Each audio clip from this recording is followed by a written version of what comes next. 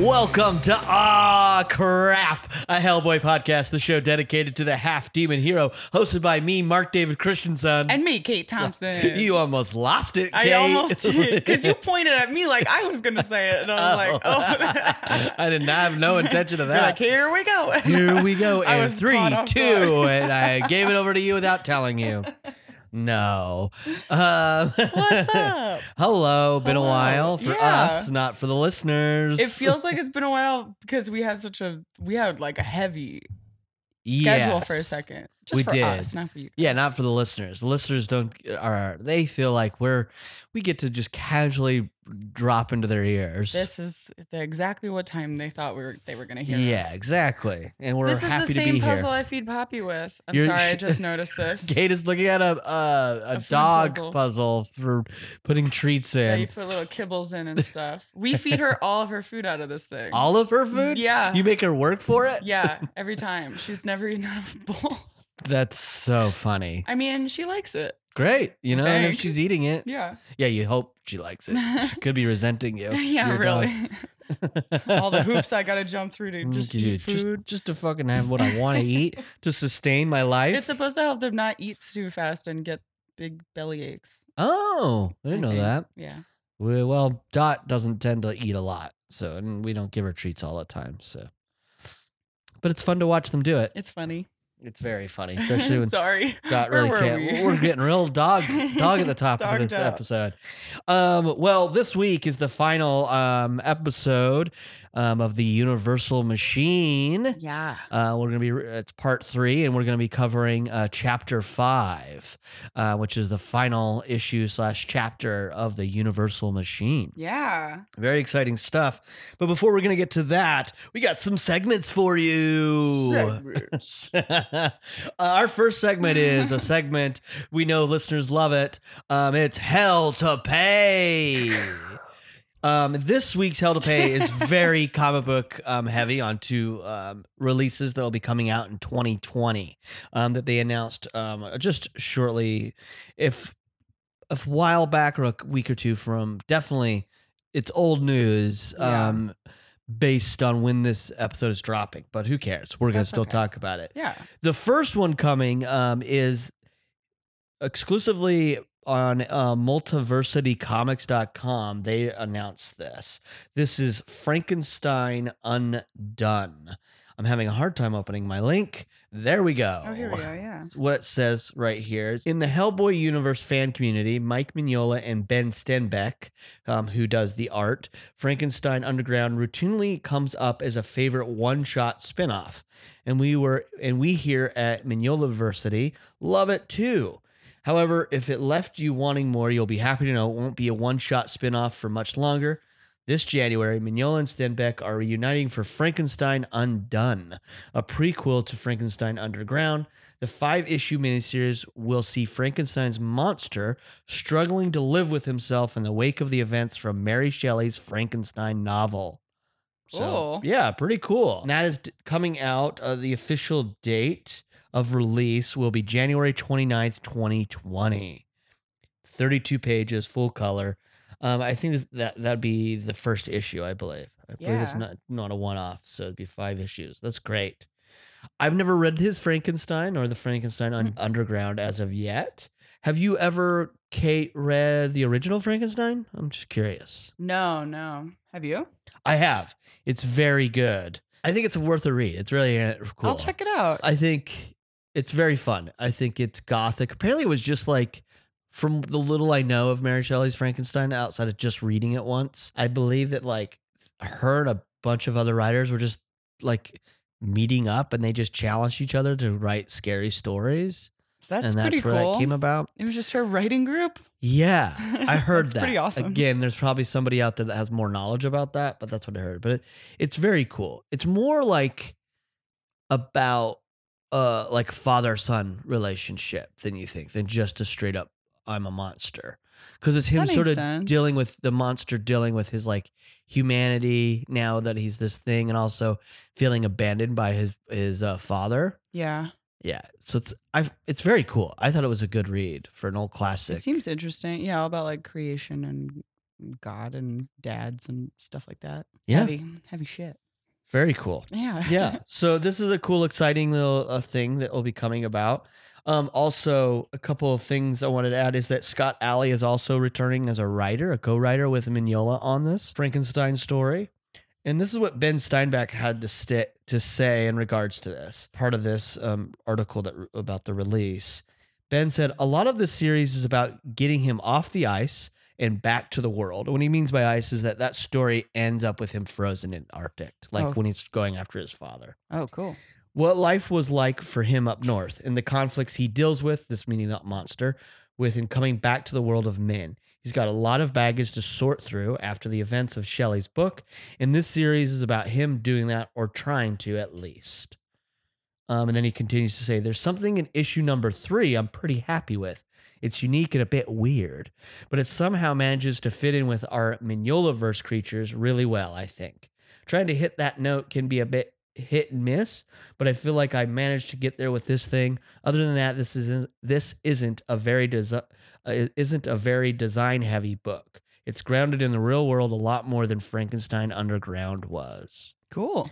So, having not read Frankenstein Underground, I don't know what that fully means in regards to design, but it sounds like it's going to be a good, interesting read. Yeah. It is interesting that even though like BPRD is officially ended, they're like, definitely keep expanding on the Mignola-verse. Yeah. And this being an example. I'm sure it makes them a good amount of money. Oh, hell yeah. Yeah. And they just want to write stories, Yeah. I would say, too. But it's cool because it's like also colored by Brendan Wagner and Dave Stewart. And once again, lettered by Clem Robbins. So a cool thing to put in all of our holds at the comic book store. And again, that's coming on January 29th, 2020. And again, it's called Frankenstein Undone. Very cool. And then the second thing to highlight in Hell to Pay was announced just a couple of days ago as well, based on this recording, not when you're actually listening to it. It is the new Hellboy Winter Special. It's a big January. Yeah, it's very interesting because I think the last one came out before Christmas, if I remember correctly. Yeah. I could be wrong. I guess that's why it's the winter special. Not not like a holiday special. But they released the official cover for this. I think the cover is very cool. Yeah, it looks awesome. Yeah. Very simple, classic Mignola cover, but like a corpse with the... I like that sort of like green gold title too. Yes. It's cool. It's another thing I missed too. I think we pointed out, like, definitely in the Wake the Devil issues, they were changing the color of the title like almost every issue, and then they stopped doing that. Yeah. At least from what we've read so far. And it's nice to see them vary it up a little bit like that. So I agree. But that corpse with the holly around its head, and Hellboy looks extra ragged, I think, in this cover. He's looking rough. And he has a bell around his neck. So yeah. So there's going to be 3 stories like the last issue. And I think that's might be the norm for all of them. It's 3 short stories in 1 issue. And they bring in a bunch of people. So the people in the covers, it's Mignola, Chris Robertson, Scott Alley, Mark Laszlo, Lila Del Duca, Andrea Muddy, Dave Stewart, Michelle Madsen, Lee Rothridge. So a lot of cool collaborators. It looks like Mignola's not illustrating in it. He's just writing. A lot of cool collaborators, and the colorists of course are Dave Stewart, Michelle Madsen, who I believe we've seen work by Michelle Madsen in the past that we've covered, and Lee Rothridge. Hope I'm saying that name right. But it's cool. It's a little one-shot that will be coming out on January 15th, 2020. 32 pages as well. You know, a little cheap little price, $3.99 for all those great stories. Yeah. The little snippet that they shared, which I'm pulling from is CBR.com, they say, meet a ghostly miser in alternate reality, fear the Bugam of rural New York, and embrace the wrath of St. Hagen in this trio of occult winter tales. The familiar faces of Hellboy, Sarah Jewell, and the legendary Knights of St. Hagen will help you ring in the new year with all the shivers you can take, and not all of them from the cold. So I think it's very cool. Have you You haven't read any of the winter specials, have you? No. I have only read the one that was the last year's, and there's a Lobster Johnson one story in there that's really cool. Oh, cool. So whenever I we can't get, wait to get to it. I know, right?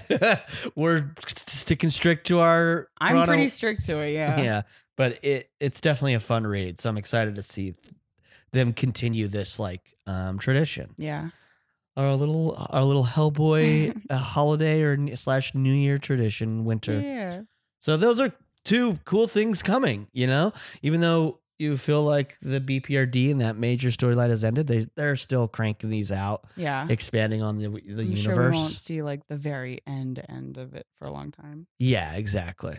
But that's it for Hell to Pay. Yeah. Our next segment, we can't do it without you listeners and emailers. This one is, oh boy, email. We have another one from our, resident professor, Mr. Richard Pittaway. Hello, Professor. This email comes from him, and it's titled Black Flame Parts 1 and 2. Sweet. He says, Dear Hellcasters, I included the German in my translations for 2 reasons. I wanted to be clear which part of the story was translating, and I wanted to make my life easier by translating from a line directly above what I was writing. Never did I dream you would attempt the entire sentences, or I would have included a pronunciation guide for you. Ouch! Real elongated ouch he put in there. We knew it was terrible. Yeah. Sorry to subject everyone to that. Yeah, but we giggled about it because we knew how bad it was. It was rough. It was almost like a joke. I know it was bad. Yeah. Hey. It was, I knew it was going to be. Yeah, it was going to be horrible. But I always said I will read everything in an email. That's right. Then he continues. But hearing you read the translations made me realize that I had left something out. Johann, when speaking to the ghosts initially, referenced the reunification. This is referring to the reunification of Germany, which the ghosts would be ignorant of, having died during the Cold War. This during the conversation about how lonely everyone is. The ghosts, who lived during a time where World War II was a living memory, would have been facing prejudice and isolation, making them feel isolated from other Americans. Johann is saying that he is lonely, but is not because of his being German, which just isn't seen the same way, especially since the reunification of Germany. It's a cool little detail to that's awesome. touch in there, attempting to relate to these ghosts, but they're definitely from a different time. Yeah. And he's like, it's not because I'm German, it's because I'm an ethereal form. Yeah. It's because I'm a walking ghost. Yeah. I'm made of ectoplasm. And he says, that being said, I would be delighted to speak on your show or call in and leave a voicemail. So put me down in favor of personal interaction. Great. We're still in the works of that. It probably will. If that comes about, it'll probably be in season 4 and so forth. Maybe we could spare the poor German language any more abuse. You can speak it better than us. Yeah. I mean, just don't put it in the emails. Sorry, German speakers. Yeah, sorry for all the German speakers out there. We butchered your language. Great. And then he continues on to the Black Flame. When I think of myself as professor, I would like to think of myself as a Professor Broom type. Erudite? Oh, shit. Erudite. What? Oh, erudite. Erudite. Thank you. You're good. Erudite, skillful, and able to be a field worker in a pinch.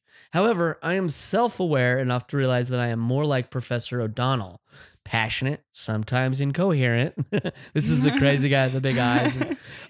He's awesome. Yeah, he's wonderful. Such a funny character. It's like, it feels like, of course he would exist in this world. And he continues, about things I'm fascinated with. A little nuts from having looked too deeply into the abyss, and probably in need of minders to keep me safe from myself and others. I maybe reminders to keep myself. I think it might have been a typo. Sorry, Professor. Others. So he just needs reminders to keep himself safe from myself and others. I was well known in my units for getting so involved with problem solving that my soldiers would have to make sure I got food and rest. Wow, man, you really? Yeah. Hopefully, I guess you're some people focused. around You're you. so focused. Yeah. I've done that. or I forget to eat breakfast in my first meal of the day because I'm just focused on whatever I have Oh, going on in the yeah. morning. I'm bad at that a lot. Yeah. Yeah, I'll forget to eat. It's not good. I mean, yeah, like you just become so focused. I definitely do the same thing. Where it'll be like 4 o'clock and I'm like, oh, I didn't eat a single thing. That's why I'm so crabby right now. Exactly. Yeah. Done it myself. He continues, I remember the first time I read this story, and the death of Roger tore me up. He is such a great character, and he has all the childlike wonder of a newborn, with the knowledge of the occult inherent in his making. I also identify with the magpie-like compulsion to accumulate objects, which reminds me of people I've known and places I have been. Yeah, I mean, Totally. great. I mean, I feel like sometimes there's people that keep that, but I had like a period where I did that. I think I was a little more of a hoarder. I mean, I kept a lot. Yeah, I would keep like a lot of things, even as like a little kid. I sort of have stopped, but I definitely like have still like little doodads from when I was like young. Yeah, I mean, I used to try to do the thing where I was going to keep every movie a stub, and then eventually I was like, why? Dude, I found a pencil case in my old bedroom full of old movie stubs, and now I'm like, I can't get. I haven't collected them in decades, but I've found like all of these ones up to like 2002. Yeah, that's and I'm like what I I don't did. want to throw these out now. Oh wow, you didn't throw them out. I still have them. I still have them. Before I moved to LA, I was like, what are you doing? Toss these. I really should. I really should. That's I mean, okay. I have a couple things still in my like mom's house that I'm like, we'll throw it out eventually. When all this like mental illness clears up. Yeah, exactly. All my crazy hoarding. I still have like toys and things that are not going to get thrown away. Oh yeah, dude. I have all those Wizard magazines that came with me. Like, wow, I can't believe you travel with that. I mean, I travel with quite a lot, but it was, yeah. What a journey that you've gone on. Yeah, for real. But yeah, definitely something that's relatable that Roger, a trait that Roger either adopted or so forth. Yeah. He says, I come by these hoarding instincts honestly, but I have to struggle to keep my life from looking like Roger's room. I also like the term discorporated, yeah, to describe his new state, thanks to Good Omens on Amazon Prime for the term. I haven't watched yet. I think we've had a reference of it earlier, and I haven't had the chance to watch it yet. Since disincorporated merely means his body was destroyed, it leaves open what is happening with his spirit. I mean, that's very much where we're at right now, and definitely what we're going to touch on later in this episode about this issue. So this is serendipitous that this email is happening. And this issue on this episode sounds crazy. Yeah.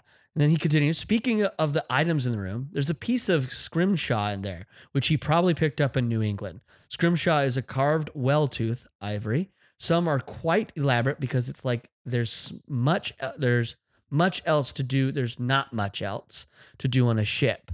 I actually have a piece somewhere that has been in the family for years. Oh, that's interesting. Yeah. I didn't know that's what it was called, scrimshaw. I feel like I've heard the word scrimshaw. Never knew what it was until now. Yeah, same. I didn't realize that. I knew it was something nautical. Right. But I didn't realize that's what it was. Well, now we know. Yeah.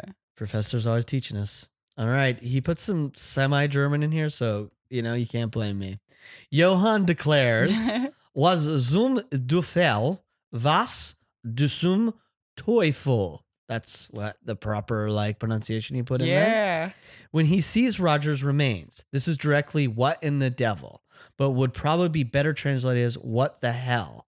He then says Roger was a person. Then he says he was a mensch. This is another translation issue. Mensch literally means man, but when you call someone a mensch, it means they were a good man and a solid, dependable friend. So this isn't him just repeating himself. That makes sense. Yeah. I feel like I've heard mensch is more of a that kind of sense. So good again, it's like a layered kind of thing for him to call him, where it's like he is human man and he's also a good man. Yeah, a good friend of mine. What are you doing? Yeah.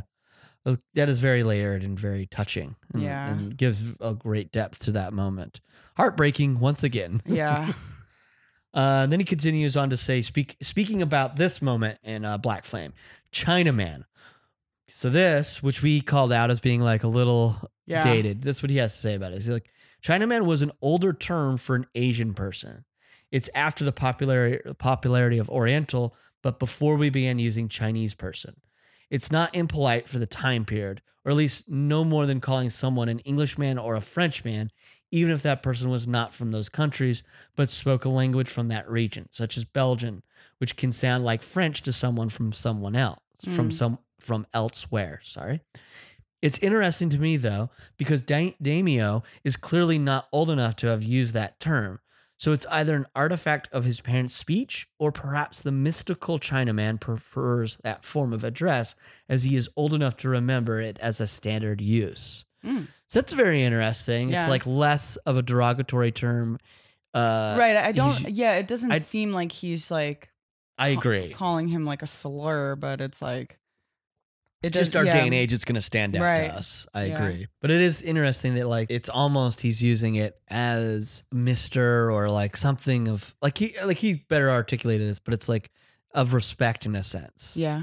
His tone, I just thought his tone in the comic, he's irritated, but it's he's not like irritated, but not because he's like I'm being racist. No, yeah, he's irritated because of the situation he was in, and that guy showing up in the wrong time, to do whatever he needed to do, which we don't know yet fully. Yeah, he was just more like, God, not right now. But that's a cool insight to that, I think. Yeah. His email continues. The Black Flame's what is so iconic. I think up until that point, he thought that as the Black Flame, he was Kathahem, or at least would inherit its power. Yeah. 100%. I think that's why we found it so funny, and it is a like iconic fun moment of him realizing he was wrong. Right. He says, this is the moment where the frogs are essentially letting him know that he is merely the beacon. It's a bit of a letdown, I imagine, going from I am God to I am a tool. Yeah. Big time. And I think that's what's so funny about it. Realizing you're just a cog in the machine. It's like, oh, I've been used. Yikes. Says, I love the design of Kathahem, though.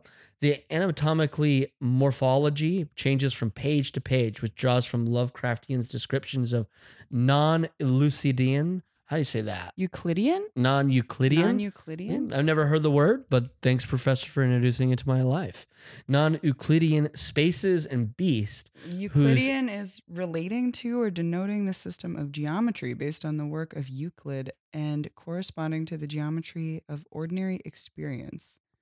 I still don't understand what I think means. What he's meaning is it's just like it's based on like what we see in reality, like our own. So he's saying that the descriptions that Lovecraft were doing were outside of that, non-Euclidean. Because a lot of Lovecraft, what I do know of Lovecraft is like one of the things it's like beyond comprehension, and shit like that. That's what would drive you mad is because you couldn't comprehend because it would be outside your brain your is reality. just getting ripped open. Great. So I agree. I think that the design of Kathahem is very much what he is saying here. And he continues repeating this, non-Euclidean spaces and beasts whose anatomy defies description. It has little grub legs, then it's more worm-like, then a tripod seems to appear. It has no head, then a head like the elemental in Hellboy 2, The Golden Army, then just a mass of tentacles surrounding a flame. Yeah. Yeah, it's constantly changing, and that would drive you crazy. Yeah. Like, why would you didn't know, how do you deal with it? I mean, especially from a military point of view, you'd be like we start one thing and then it changed. It's like, oh, well, now what do we do? Yeah, it's like the most terrifying concept. Yeah. Ugh. If that showed up in our world, I would just stay inside. I would be one. I would die. I mean, you just give up. Yeah. Funny. Then he continues, I've seen the survivor's guilt that happens when soldiers die. I've heard it's even worse for commanders because they order the people into danger knowing they may not come back. I was fortunate to never lose anyone under me, but I knew a lieutenant who committed suicide over that responsibility. It's a horrible burden, so I really believe Daimyo's resignation and even Director Manning's refusal. Yeah. So it's very much, it's an intense moment when you stand back and look at where they're coming from. Yeah, I can't even imagine. Yeah. Especially now, like in the Universal Machine, which we're in, we're seeing that it's compounded also in addition to all the men he lost. Yeah. Before his resurrection. Yeah. So there's some deep wounds and shit in there and probably remorse that he's still dealing with. Yeah. That makes sense, especially being brought back. That has to be like, why me? That kind of question. Yeah. Very heavy stuff in this wonderful book. Yeah, really. Manning is the quintessential civilian oversight, someone who didn't come up from the ranks seeing people lost, but a politician to whom casualties are merely numbers. Yeah, I mean, he does. We've talked about how he sees stuff more from that point of view, where he's doing it. It's like you sort of dislike him, but also it's like he doesn't hide that. He's not being menacing or Right. malice about it. It's just that's how he sees the world, Yeah. which is complicated. Ultimately, though, we need that civilian oversight because there are things that are worth the sacrifice, such as a Lovecraftian demon destroying the world. And it's good to have some insulation. That's how politicians sleep well at night, even during wartime. You're right about that. Yeah. Which is hard. I don't want to make those decisions. I feel incapable of making those hard decisions. And then he closes out by saying, sorry that I got a little dark at the end there, but so did the comic. Yeah. Yeah. And I think if it's like, if it still resonates with a person who actually was in the military, like, then there is some like truth in that storytelling and stuff like that. It's not the worst thing if you can kind of see yourself in these characters, even in these like dire situations.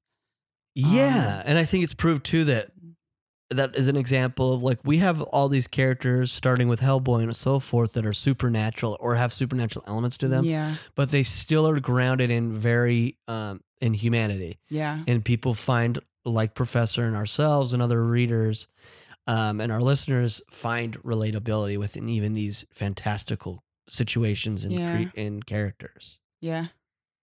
Which is again another testament to why this comic is in this Mignola-verse is one of the best. Yeah, it just speaks to so many people and at a really deep, heavy level like that. And it still does it successfully. Like it's good. Yeah, and it has that depth, but also can just drive its story forward. Yeah. It's pretty incredible stuff. Yeah, totally. And he just says lastly, as always, love your show, Professor Pitaway. Oh, thanks for writing. Yeah, thanks, Professor. Cool. Sorry if I misspoke at all during your email. It was great. We love it. You educate us a lot. We have one more email. This comes from another regular emailer, Joshua Brook. Hey. Hello. This one's fun. It is titled More Questions, ellipses, but don't panic.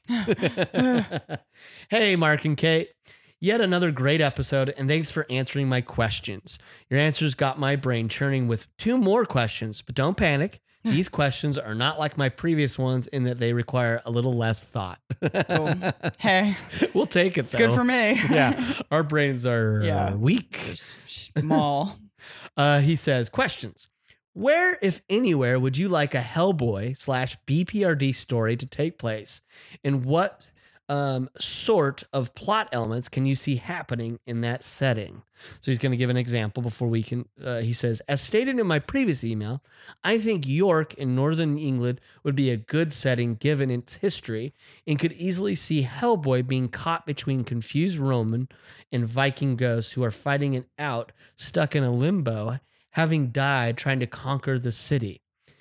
And then he continues, this is just sort of his insight, and then we can answer. Yeah. As a complete out there other setting, the Las Vegas Strip is his suggestion. That's cool. That's very cool. For some reason, I can see Hellboy shouting "boom," flipping roulette tables, and using gambling-related puns while fighting the giant animated MGM lion. So yeah, that's his first question to us. Is there anywhere we would like to see an Hellboy or a BPRD story take place? And what sort of plot elements would you happen to have said in that? Oh, man. My immediately go to, I would like to see him, and I don't know if I have all the plot points ready to go, but I would like to see Hellboy, or it could be a BPRD, be called to Salt Lake City, Utah. Yeah. And have to deal with sort of that weird Mormon mythology and what sort of ghosts would arise out of that. Like, because it has its own weird there's rituals all kinds of, and things that are very stolen from like other, like they stole from the Masons a lot of their stuff and their symbolism. I don't know too much myself about about Mormons. I grew up Mormon and I don't know Yeah. that much. But there is like, I mean, it's very much Christian. Is there but like a secrecy that's like part of it, or is that like just me? I'm just ignorant. Like if I wanted to learn about it, I'm sure I could. you could easily learn Yeah. about it. Yes. It's now like maybe at one point it was very secretive. I mean, they definitely were, they have their own like area of being persecuted in a sense, but Mhm. also if you dive into that a little deeper, it's sort of like they're persecuted, but also they were, you could argue that there's a little bit of like con artisty Yeah. elements stuff to it as going on. well. You know what I mean? From Joseph Yeah. Smith and so forth. Yeah. There's arguments for both sides. You know what I mean? Yeah. But I would just like him to have to take place like maybe downtown Salt Lake near their like Mormon temple. There's a lot of just interesting weird stuff. Like I would love it if it was just him having to deal with Joseph Smith, and maybe if I wrote it, I would be more in the element of like Joseph Smith is like a ghost that has to like help Hellboy or one of the BPRD, but also in that discussion it's like he hasn't moved on because he's like, yeah, I kind of lied about some of this stuff. I have to come clean about some stuff. That's how I would write it from my like You should point write of something view about it. I mean, even if it's not like it doesn't have to be like Hellboy fan fiction, but it could be like, I feel like you could write that where just someone finds that ghost ghost and he's that like, happens. well, here's the truth. Yeah. That's And then funny. I'd get like banned from Utah. Which Yeah, would be really. okay. You wouldn't be allowed. I mean, I've never been. It looks pretty. Their parks are pretty. Yeah, from I mean their pictures. temples. I don't think that we need them, but they're pretty. Yeah. They seem like useless costs. I know that they're tough on gay people.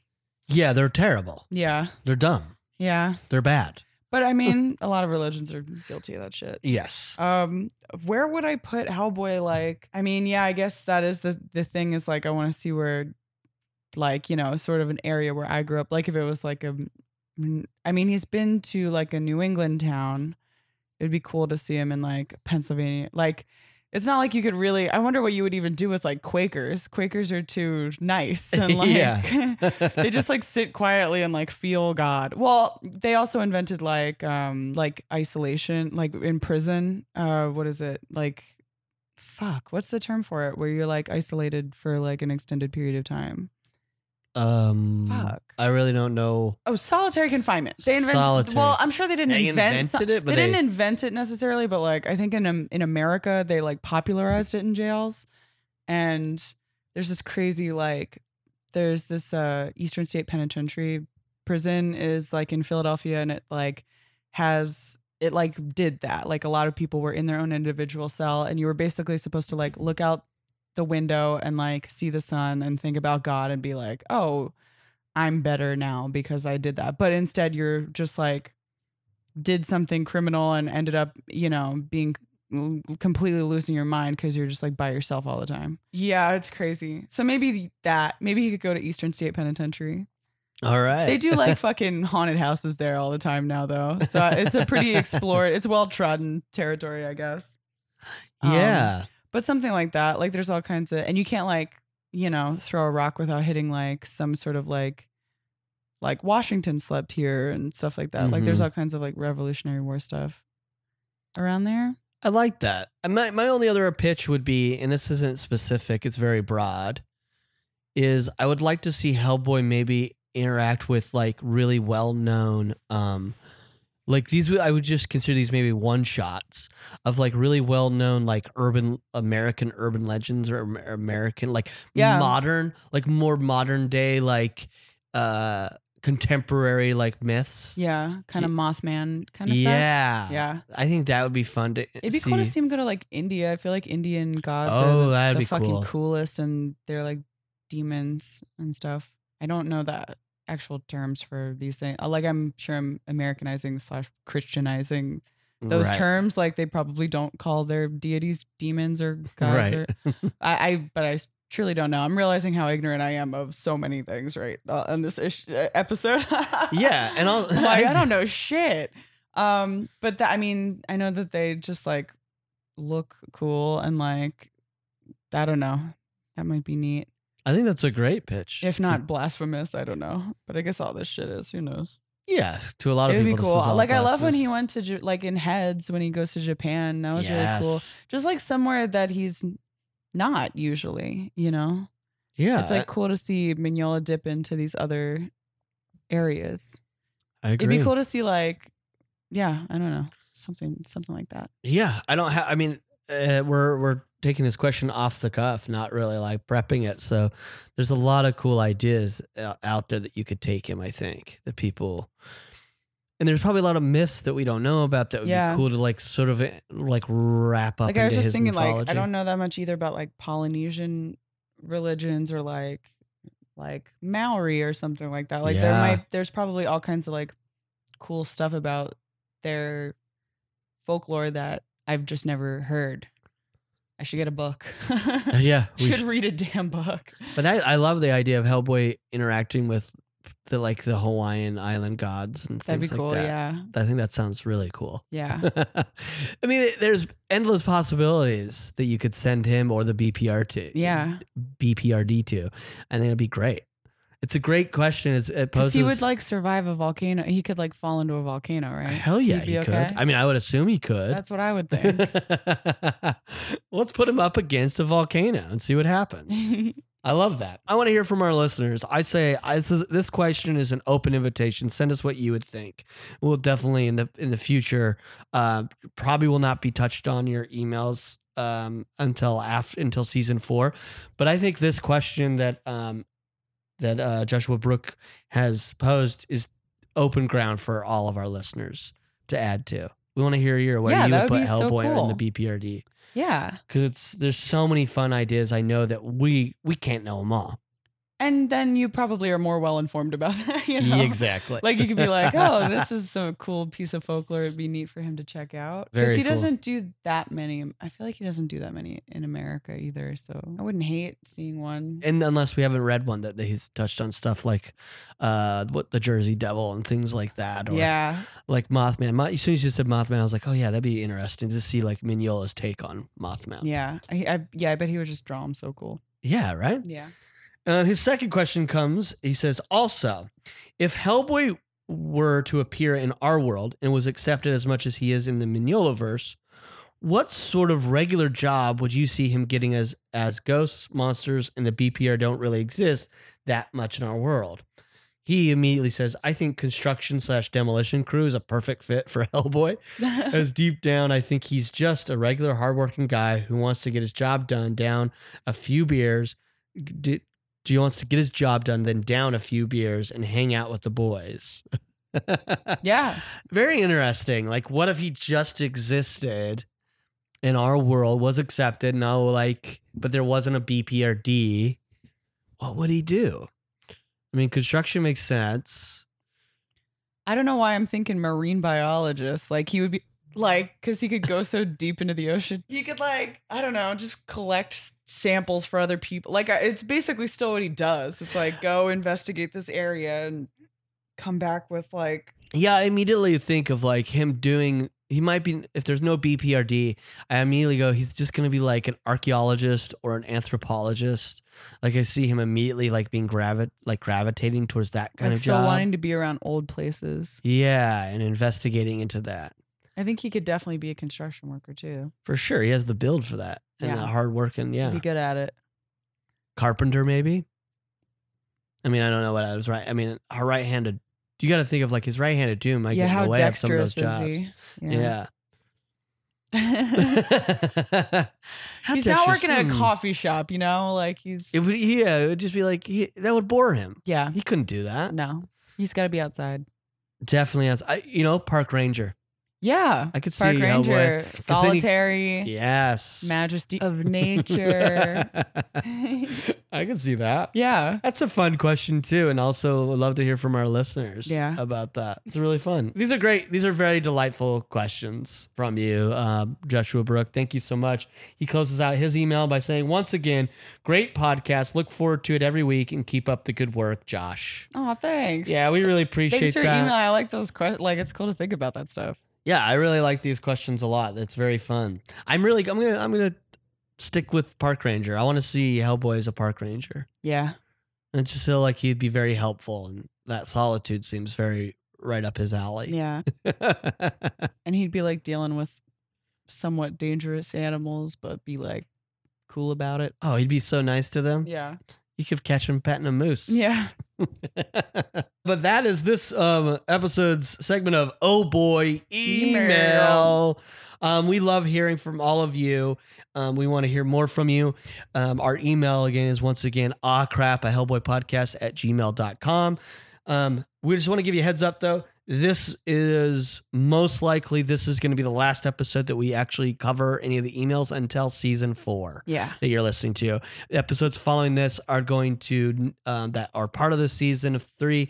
We unfortunately won't be able to get to the emails, but that doesn't mean we don't want you to email us, because whatever you email, Right. we'll stockpile, and when we get back to it in the next the season in 2020, we will definitely jump on those. You know. Yeah. Because we love hearing from all of you. Yeah, totally. And please answer these questions along with us that Josh has posed. Yeah. They're very fun. They're very delightful and not as heavy as those other ones. So we didn't panic. I still appreciate the other one. I though. do too. I'm it's like, you can make us panic. Yeah. We're going to take a quick break. And when we cut back, after our brief break, we're going to jump right into Chapter 5, the final issue for the Universal Machine.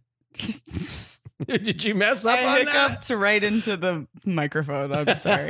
We'll be right Bye. back. Hello, listeners. This is your Hellcasters, AK Crappers, coming into your ears during the break real briefly to let you know that we Really appreciate you guys listening to the show, and just want to say thank you so much. And if you have time and want to rate, review, and subscribe where in Apple Music or wherever you guys get your podcasts, go ahead and do that. We really appreciate it. Maybe show this to a friend who you want to convince to be as nerdy about Hellboy as all of us. That would be really great. Yeah, we appreciate that. And a reminder, if you are using Apple Podcasts to listen to the show and you give us a 5-star review, starting with the word boom, we will go ahead and we will read your boom review right here on the show and give you a shout out and praise you, because we really appreciate those boom reviews. Thank you again, and let's get back to the show. What do you say, Kate? Yeah.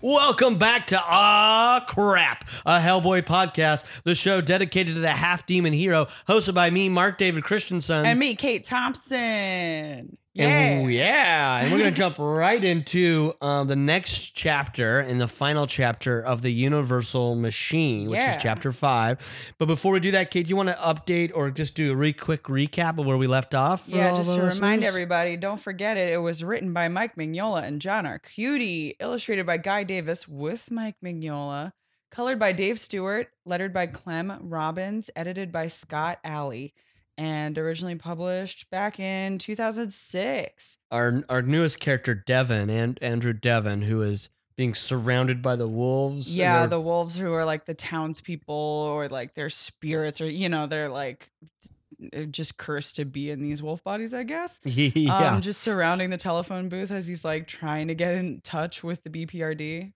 And like, I need to speak with Director Manning now. Like, yeah. you know, so he's kind of caught in there. And Fabre is demanding either Roger or their fishman, Abe Sabian, Yeah. to release Kate Corrigan. Yeah.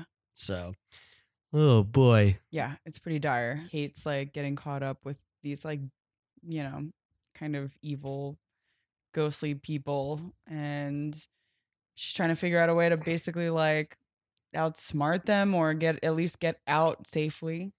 Yeah, and I do think that brings us right into the cover, because it does feature Kate Corrigan, who's in the center of this story. Features Kate with some blood dripping out of her hand. You're not sure what that is yet, and then there's like that cool symbol that's right in front of her that we'll see shortly, like what that is. We have like this sun and moon kind of thing that we've seen before with like alchemists and stuff like that. Then we have like a sweet looking demon, like the devil that was in that painting that she saw earlier in this guy's like collection, and a few other like creepy demons sort of lurking around behind.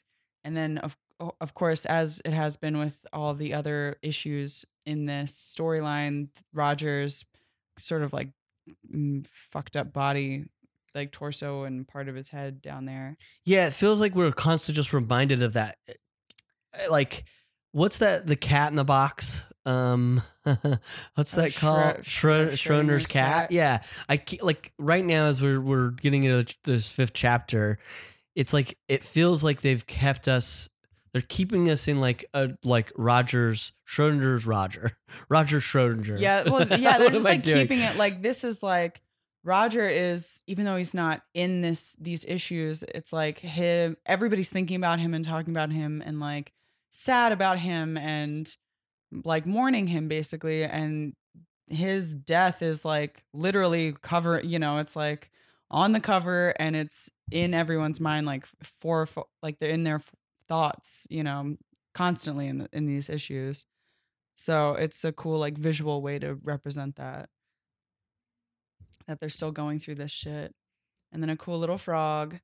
And then we're back to Manning basically talking to the team, sort of discussing whether they'll give up Abe. And Kate's like, that's ridiculous. That's crazy. We have to like think of a plan of attack. And like Manning's kind of trying to be like, we sent out a team. We're looking at the thought of like trading Roger's remains, which of course like the team is not happy about, especially Johan. He's like, no, like Roger's alive. Meanwhile, back in Abelbin, Devin is still on the phone trying to get, trying to talk to people. It's like, we got to figure this out soon. Okay. It's such a funny, like humorous but also dire like reveal at the end of the first page of that. Yeah, like he's just been holding on and like on speaker. Yeah, he's like, okay guys, they're sort of waiting for my answer, and it's literally like a wolf standing and waiting in this like odd unnatural way. Yeah. And then it cuts back to the inside of this shop / like home of Fabre, and he's like, yeah, just kind of talking about how he's not going to wait for, like, my friends aren't going to wait forever. They offer up the plate with the tortured bird on it. And it's basically like, yeah, Kate, you're in for it next if you don't know what's good for you. Kate's holding her own and she's like, back off, you freaks. Yeah. And like real quick, I want to point out that clock has the symbols we've been seeing. The sun and the moon that match all the that have been consistent on the covers. Oh yeah, totally. Which is very cool, like a little like time's ticking away. Yeah. Very cool. And yeah, definitely Kate is holding her own. Yeah, she's like, biding her time, even though it's clearly like she's got to figure something out quickly. They're like, oh well, the BPRD hasn't we haven't made this trade yet. Maybe you're not worth that much. And she's like, kind of putting everything back on him, like, Devin's just a kid. He can't make the deal. What if they had a change of heart and all this stuff? And she's still continuing to try to retrieve the book and like complete her mission. Yeah. And she kind of starts like negotiating with him again, basically convincing him like, let me walk out of here with the book. You can keep Devin and we'll guarantee that you get everything that you want, that you definitely get Abe and everything. And as he's like, okay, this proposal satisfies me. This is such a cool part. I thought, I am sure you are a lady of your word, more like a woman of action. And she whips out one of the like little knives that the freaks were torturing the bird with and chops off his fingers. I just think that's a great exchange. Like lady of your word to woman of action. I think it's just a fun, like playful way to phrase that. I agree. And it's sort of just like, he's clearly talking down to her. Oh yeah. He's being so condescending. And then she's like, fuck you, give me your fingers. Yeah. And he's like, and then he also does this great comeback to that where he's like, he's basically saying like, oh, you got in this little thing. Like he calls her a slut and hits her with the book. And then he's like, and what of it? I'll have 4 new fingers grown in a jar for me before the Sabbath. Like, it's just such a funny thing to say back to someone. Like, you idiot. I'll have 4 new fingers by the Sabbath. Like, yeah, I love that. Very fun. And I want to point out too that Kate, we've as a reader, we've come a long way with her. When we met her, it was her first field mission with Hellboy. Yeah. She was very squeamish. She's like, I'm not into this. She's like, I don't know if she was questioning the idea of even being in the film. Yeah. And now we're to the point where like she's willing. She's a badass. She's a badass for a friend. Gonna cut this supernatural man's fingers off. Yeah. And then we also find out that it's like, oh, I wasn't even going for the fingers, idiot. I was going after this. And she holds up this ring with the symbols that we saw on the cover as well. And then everybody kind of like pauses. All of his like freaky little friends pause. His little servant pauses and he starts drops drooling. the book. I love the panel right after she holds the finger with the ring, and him his just shock in his face, like Yeah, like he was bested. Yeah, the drool though. And it's so fun. It's so cool. She's like, "Oh, you're so stupid to flaunt this." Now she's kind of like, "Fuck you. I know what all of this is." Like he's been just treating her, not only capturing her as a prisoner, but also being like condescending as shit and calling her stupid. And she's just letting him know, like, I know what this is. When Pope Sixtus V expunged the curse you put on Abelben in 1491, he wore this ring, just as you said. She says, the Cathedral of Soberon was mysteriously built overnight under Sixtus's supervision less than 2 months later. Did you think I wouldn't know all that? Yeah. Or did you think I was just stupid to put two and two together? I love his plea right there. Yeah. Of, wait, Dr. Wait, listen to me. And then oh, shut up. Shut up. Very Hellboy moment for her. Yeah, shut up. Tosses the ring, and it's swallowed by his servant, who then, the finger and the ring, I should say. Yeah. It's swallowed by his servant, who immediately starts transforming and bursts into becoming this like huge flaming demon. Yes, like with this giant fucking speech bubble and like crazy ripped open torso with fire like coming out of it. Yeah. More wine, Marquis. Like with this big, I just imagine this like booming, like multi-voice kind of like demon voice. Definitely shakes the room. Yeah. And then we find out that this servant basically was once the ruler of the seventh throne in heaven, now a prince in hell. So yeah, like the ring basically allowed the Marquis to control demons, including this one. Because I thought for, the beginning of this story that was just another homunculus that was like, just acting as a servant, like how the guy was talking about. Yeah. Like that other alchemists had used. It's like the prince not taken alone. Here is my princess, Iblafika? Iblafika? I didn't look that up. And then the bird on the plate starts transforming into this other like monstrous kind of bird creature with like a bunch of like teats and like little grasping arms on the underbelly that kind of remind me of like Kathahem a little bit. Yes, very and much. And like these sort of ape-like legs with grippy little toe fingers. It has like a sack of legs under it. Yeah, too. It's pretty crazy looking. That's my girlfriend. He took me and my girlfriend. Wake up. And then she's also like, she immediately starts going after these like little imp things that were torturing her. No, dear friends, you can't leave now. I am eager to talk with you. And like is picking them up. I like how she has that flame too coming off of her. Yeah. Like she has a crown of her own. Yeah, it's cool. I love that. And then Kate, as all of this is just going on, she's like, sees the book on the ground. And then it cuts back to panels of the demon talking to Fabre. He says it right here. Because I love this. I will take 1,000 years to destroy your life from you, Fabre. Yeah. But as for your collection, just destroys it in front of him. Which I like is it's just the best. And I love that it's just like a little like lift of his finger. Yeah, it's like whatever. And he just burns this whole thing. And then we see the painting that Devin saw earlier when he kicked the door down. Now like flames are emerging from his like home, from like Fabre's home in the painting. And I love that demon painting too that's in the part of the destruction is what we've seen is also on the cover. And when first Kate came, it definitely we drew it. Our eyes were drawn to it. Yeah. Purposely, I think it's like a painting that represents maybe this demon in a sense. It's cool. Very cool. And then as all of this is getting like engulfed in flame, Kate's like crawling after the book. but the demon like pushes her away, gone into this huge grandfather clock. Yeah. She doesn't get the book.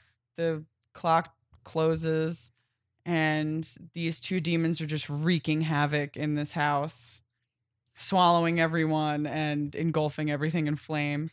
Meanwhile, Devin's in the phone booth, and like this huge, crazy wind starts blowing. Giant bolts of lightning just start like ripping the wolves up from the ground and destroying everything, like destroying the whole town.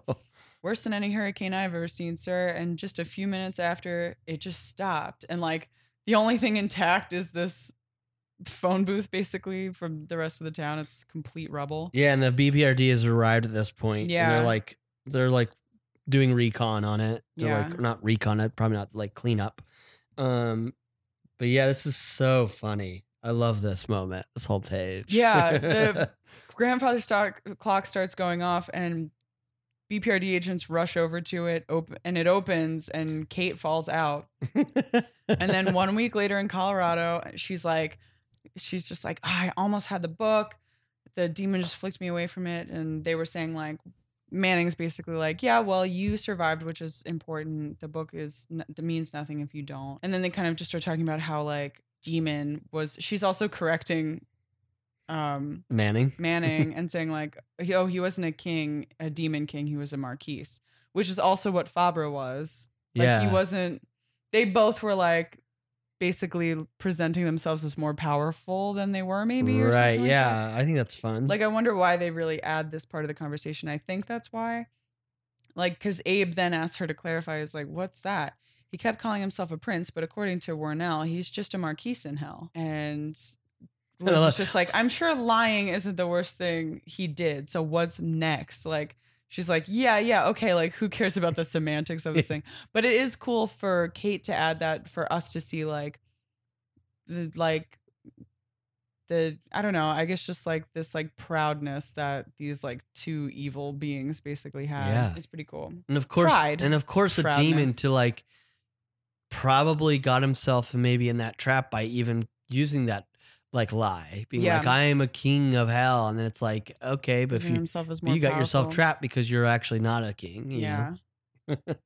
And then, it's very fun. Yeah. And then they're saying basically like, Manning's like, that was the only copy of that book. We kind of can't do anything next. So that was Roger's last hope. And I know one guy who's still not giving up just yet. And we see Johan going with his like ectoplasmic sort of power, entering Roger's, like the hole in Roger's chest. And then it cuts to Mignola's art, which is really cool. Cool choice to do right here, to literally like take this home. Yeah, it's really neat. And then, we see his like sort of ectoplasm entering Roger's sort of subconscious, or like his mind or something.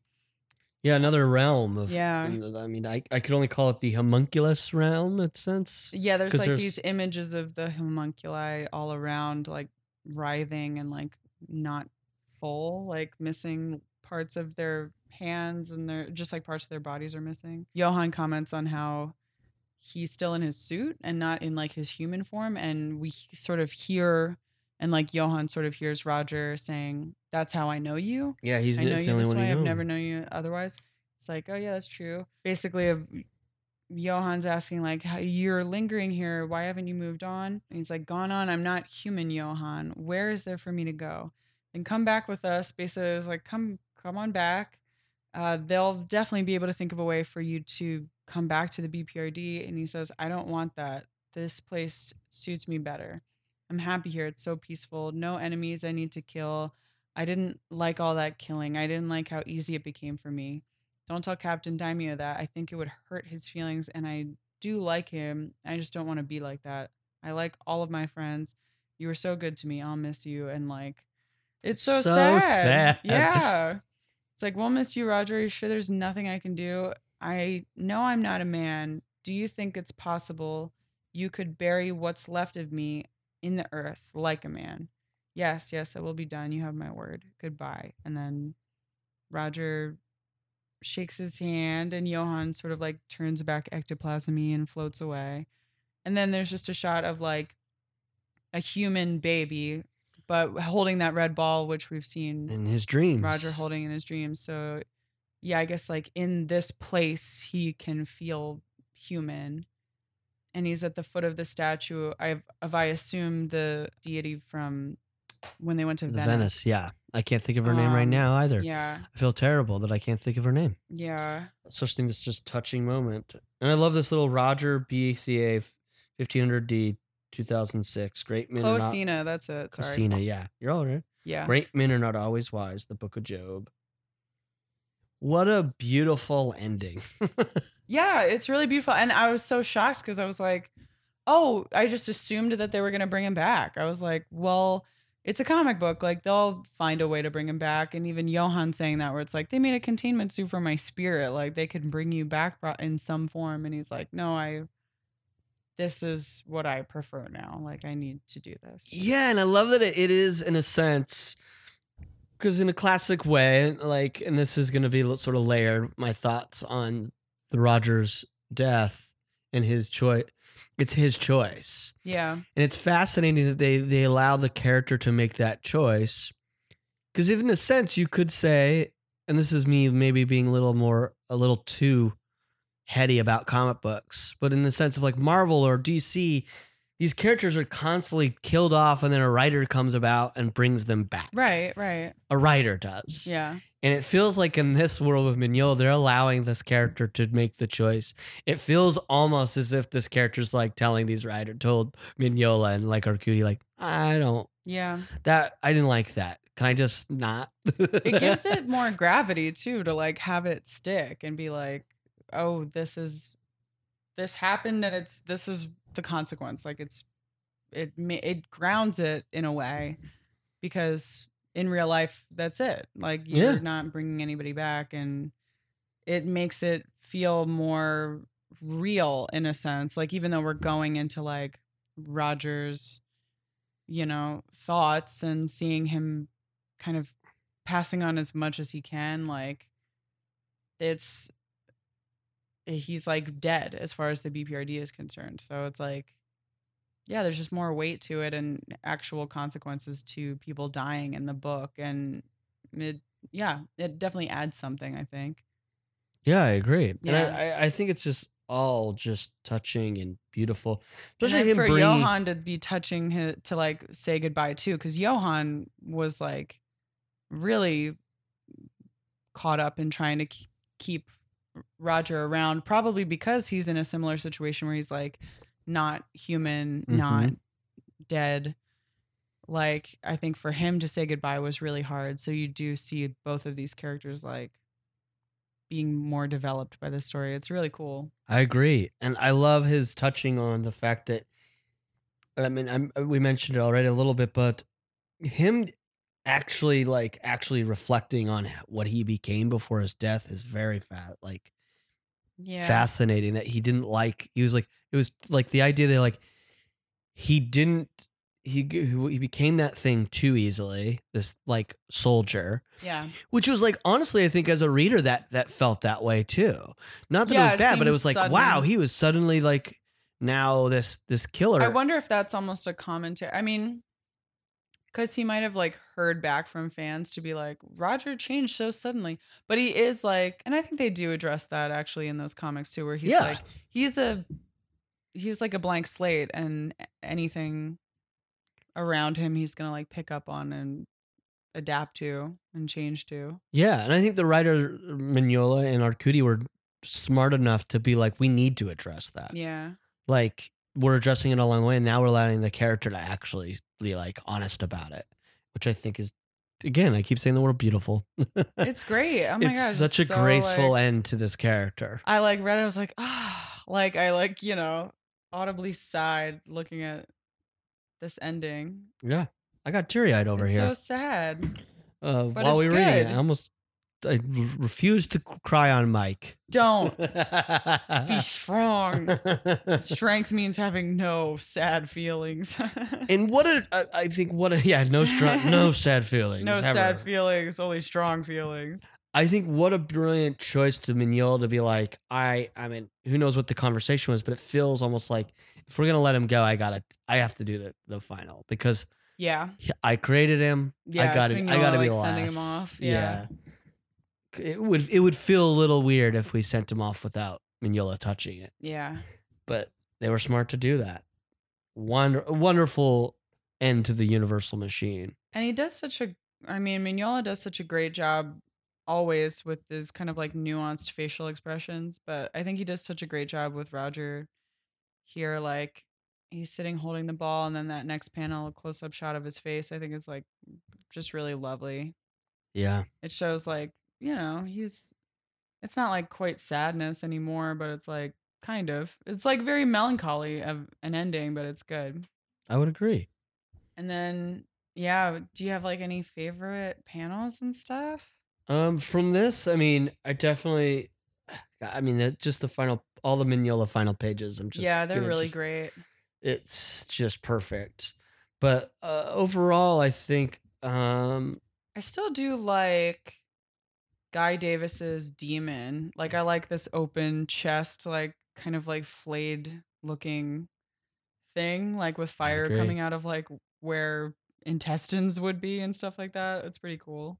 I'm 100% on board. I think mine is that last is as much as I love the one where they're like the two demons are like fully destroying everything. Yeah. I love the panel that's the one where it's the first reveal of the princess. Yeah, she's cool. And the demons and the other demon behind her. Yeah. I love that. That's I think cool that image. panel is so good. Yeah. And it's just the colors are perfect by Stewart and Guy Davis. They're just working so tandem together. It's perfectly. really cool. I think that would be it. And I do really like that below that panel, the one where it's like Fabre getting grabbed up. By it's so cool. Like, you're done, dude.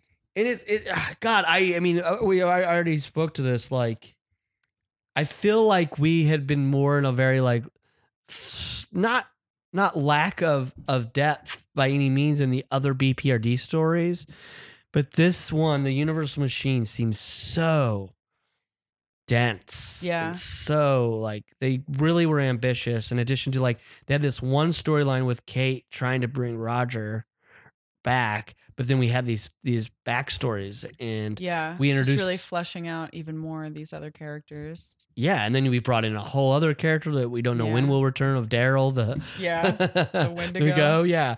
And it's like very ambitious. And then it's fun because each of those sort of had one of those. And as we were reading this, I was like, oh, does this one not have one? Like, it doesn't really have like a side story. And I was like, oh, no, it does.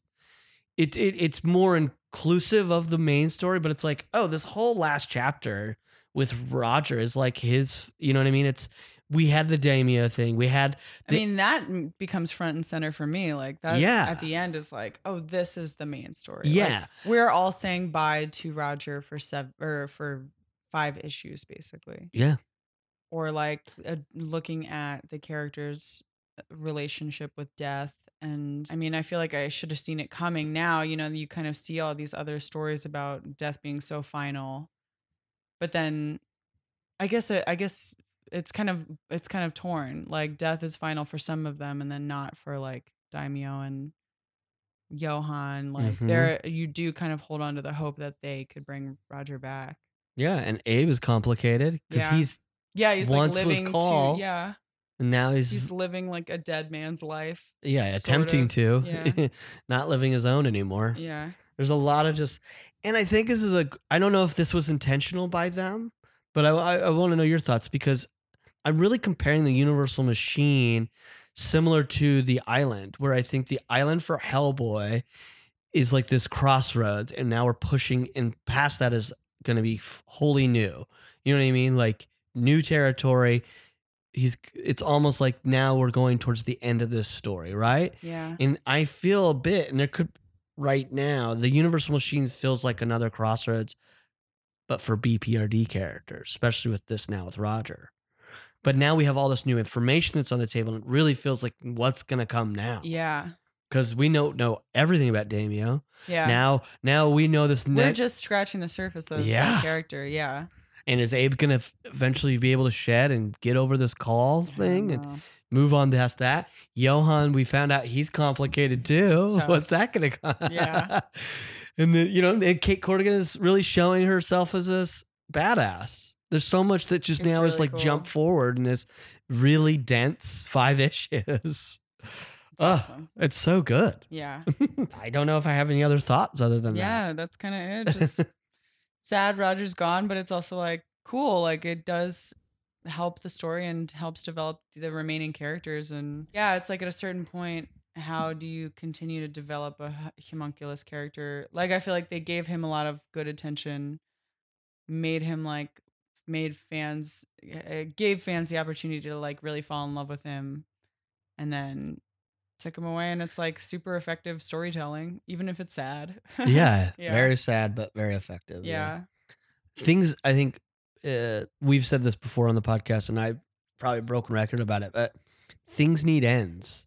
And if something gets an end, it enriches everything that came before it. I think so for stories like this. And if you just came back, you just beat it to death. You'd end up putting it down eventually. You'd be like, okay, I know he's gonna come back. Yeah.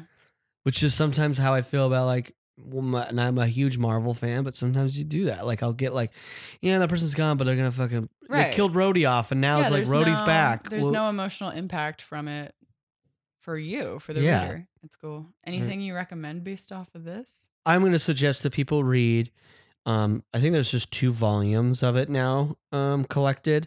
It's just The Vision. Little Worse Than Man is the first trade, but this is by Tom King. I do believe Tom King wrote also Miracle Man for DC, which I need to read. But then Gabriel Hernandez Walta is the artist. It's great. It's such a cerebral, cool, like it's sort of I've like seen that cover before. It's like a limited series, and it's about him like living. He has some vision, has like created another artificial like intelligence family. It gets really complicated and complex about them trying to live like a domestic life.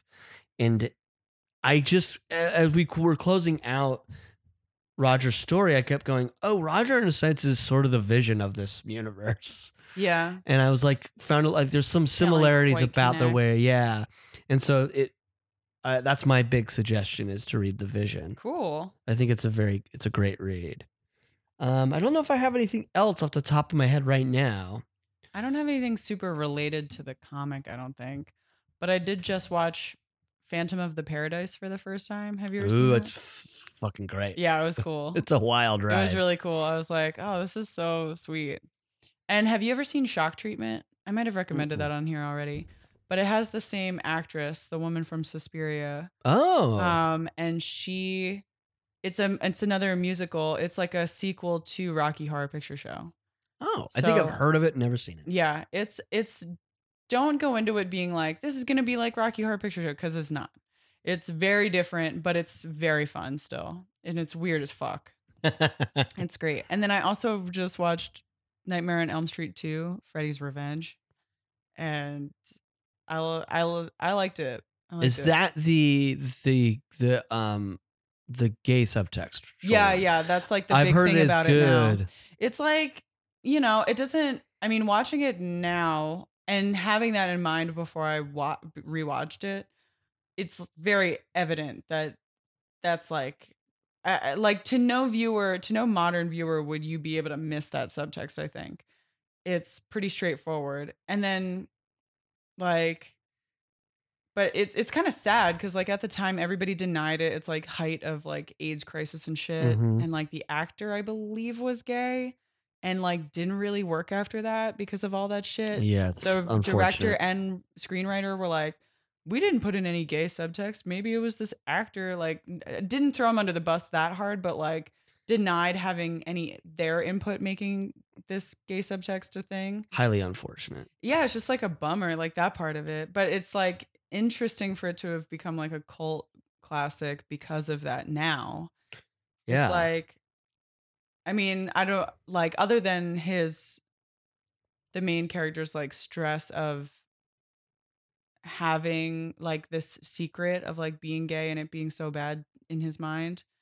It's like, I guess like beyond that, what does it really say about being gay other than like it feels terrible to keep a secret, I guess. Mhm. But if you're going to compare like being gay to like being Freddy Krueger, then it's not like great. Yeah, as far that as makes that's total concerned. sense. But like, so that I was like, well, I guess if you're looking at that, it's like, I guess this anguish that this guy feels, that's true, like of keeping a secret or something. But Yeah. like, there's like layers to it. It's definitely worth a watch, and I think there's like really great gross out shit in there, and like, I know like people don't love it because it takes Freddy, like what's the dude's name? England, who plays Freddy Krueger. I don't know his name. I know who you're talking about, but I can't think of his name. I think Robert Englund. Oh man, we have phones that will tell us. Robert Englund, yeah. Robert Englund, yes. So he was saying like this movie took Freddy out of dreams and like put him in the real world, and that's what he thought like made it not great, because it like makes Freddy less scary. It like puts him in reality, and that like makes him seem less scary when he's like at a pool or something. Right. But I still liked it. Like I still thought there was cool Freddy shit and still creepy shit. That's cool. Yeah. So check that shit out too. I'll have to. I've only seen the first one and A New Nightmare. So I'll have to definitely check that out. Yeah. New Nightmare is silly as hell. Luke Field, friend of the podcast, lent me he has like a Blu-ray collection of all of them. And I love that. All right, sweet. I'll go through all of these. Great. I really want to see Dream Warriors. I heard people love That's number 3. The third one is what I'm on now, and I'll probably watch that later tonight. Oh, that's amazing. Yeah. I remember parts of it. I remember like the church. I remember like some of the deaths from that one. Mm-hmm. But I also remember not knowing what the fuck was going on and being just like too young to like even comprehend it. Like, I think I watched it when I was like 12 or something, and it just scared the shit out of me. And yeah, so I'm interested to watch it as an adult. I love that. Yeah. That's amazing. Yeah. I feel like this story, the Universal Machine, has like baffled me a lot on like trying to find the perfect like references and referrals. But I think it's just because it just sort of stands on its own in its depth and its like its density of what they've told. So I hope no one's been let down by this segment of us referring, but this is all good stuff, and this makes me excited to maybe revisit Freddy Krueger. I tend to shy away from the scary movies, but if people suggest a good one to me, I will watch it. That's how I got into Babadook. So. Oh yeah. Oh, I forget what it was called. The only thing that I guess the comic makes me think of for a recommendation, and this is like pretty morbid too. But it's like, so like when my dad died, which was about like a little over a year ago now, right. I was like, I don't have any really like recordings of him. And I was like, how can I save his voicemail? And there was a website that you can go on, and you basically like call his phone number through this other number. And I was able to like record his outgoing voicemail message. And I was like, this is such a fucking awesome invention. Like, it was just like, I was just like so happy that I could even do that. That's amazing. So this kind of makes me think of that. I forget what it's called, but I'll look it up because it's like really a cool thing. So I forget which one I was using, but there's like third-party websites, sites like VM Save, Voicemails Forever, and Life on Record, all specialize in preserving voicemails and outgoing messages. Some of these sites do cost a small fee. I don't remember paying any money for doing it, but yeah, it's just like that exists, and it's like cool that exists. Anyway, yeah, I think that's a great reference. Yeah, referral, because they don't have to always just be the same medium or the things you consume. It's just like a thing that it just made me think of it. I was like, just keeping some like memory of a person. Like this whole series is like a sad one, and like about grief and like acceptance and stuff like that. Yeah, so it just made me think of it. I think that's great. Yeah, lovely. And we want to hear from you all about your thoughts on the Universal Machine, your thoughts on this story and the sadness of losing Roger. I do want to remind you that these emails will most likely not get touched on until season 4. January? Yeah, probably January is when we'll be kicking that off in 2020. Cool. Of course, this isn't the final episode of this season, just letting you know this is probably the final one that we're going to tackle emails. But we still want to hear from you. It's not like we're not going to read them during our hiatus. So you can email us at awcrap@hellboypodcast@gmail.com. As well as you can follow us on Instagram at awcrap@hellboypodcast, Twitter, awcraphellboy. And we love hearing from you. We can't wait for that. to hear your thoughts on everything that Yeah. we cover. But before we get to our final segment, we have one last segment before that. It is a segment I like to call More Mignola. Woo! And this comes from Deadline. Let me pull this up. It's about Mignola in works right now on a series, like sort of like a new anthology series called Forever House. The headline says, Forever House, Hellboy creator Mike Mignola building a spooky dream property. Cool. So he'll be working with and partnering with Ben and Max Burowitz of Not a Billionaire and Starburns Industries, who also created Rick and Morty, to construct the Forever House, an eerie showcase described as a high-concept anthology series inspired by international folklore. Oh, it'll be animated? It's live action show. Oh, it's live. I'm sorry. No, it's fine. It's live action. It will center on the tidal abode, a mysterious piece of unreal estate of a one-of-a-kind repository for otherworldly objects and international artifacts with dark histories. Cool. The logline is, existing somewhere between reality and nightmares, the Forever House will encapsulate the feeling of an ancient tale told by the fire as we explore the disturbing and the macabre from the mind and sketchbook of Mike Mignola. Sweet. So it's really cool. It's like something that's getting further into the brain of the man behind Hellboy, Mike Mignola. Hell yeah. There's a couple of other thoughts real quick on here.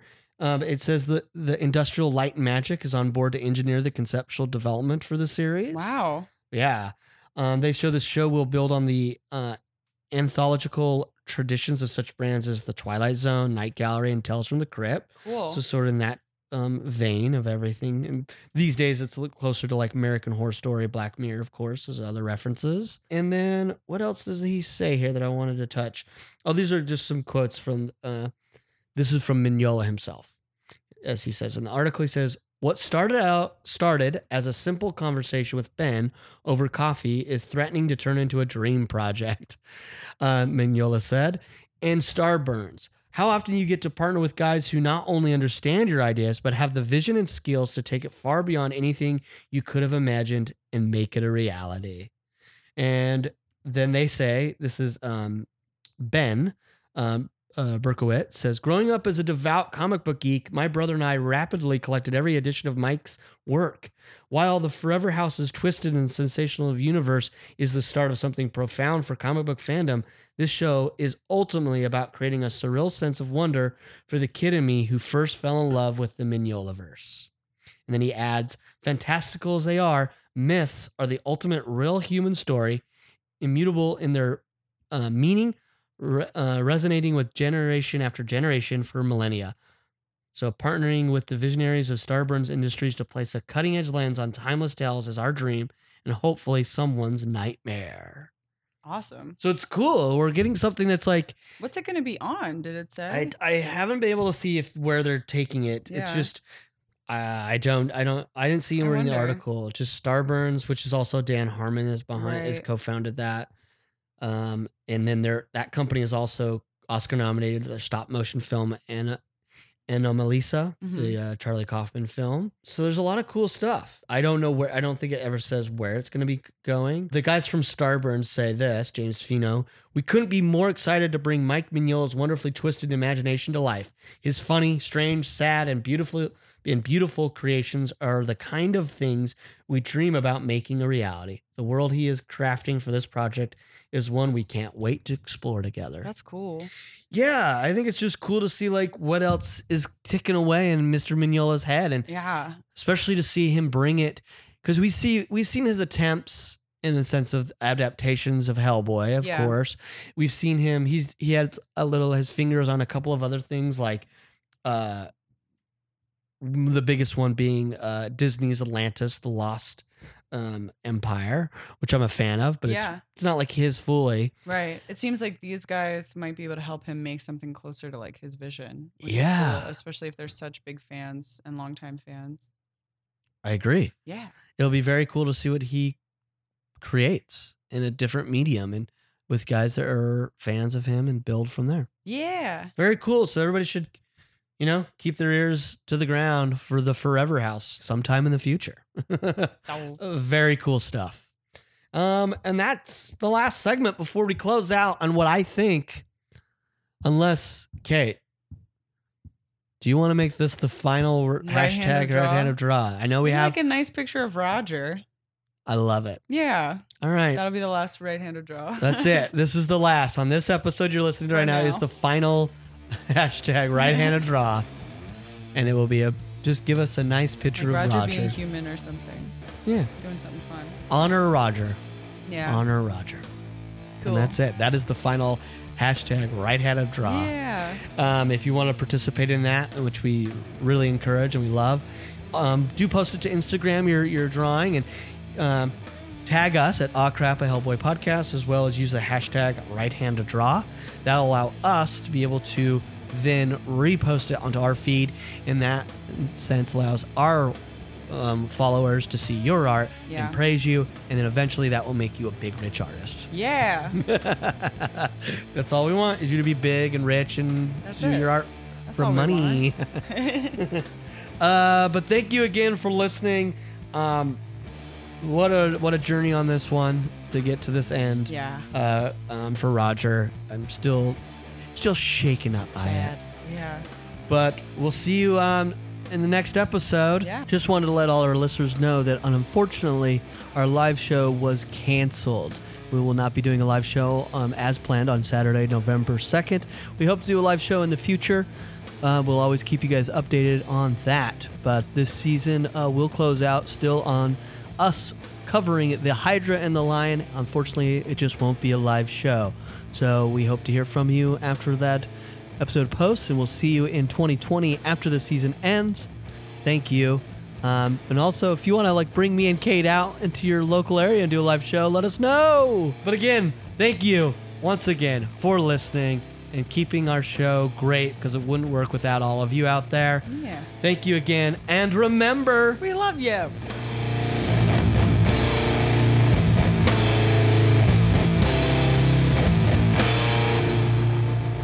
Don't laugh at me, Beth. Yeah, I was so confident until she gave me those crazy eyes.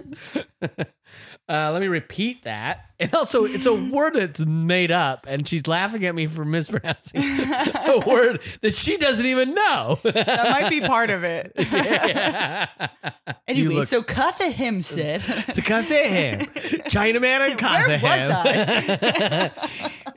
I'm Joel Spence. And I'm Deborah Tarika. And we're co-hosts of This Particular Album is Very, Very Important to Me. This is the podcast where we ask people we love to pick an album that is very, very important to them. And here they share their memories. Great and not so great. And emotional connections. Great and also not so great. And we all get to listen to it through their ears. Join us for season 2 with all new guests like, you got your Al Yankovics, you got your Kulop Vlysoks, you got your Grant O'Briens, your Lawrence Lapkus, your Agos Wodum, and your Rachel's Bloom. Well, there's more than that. Available at Campfire Media or wherever you get your podcasts. Campfire.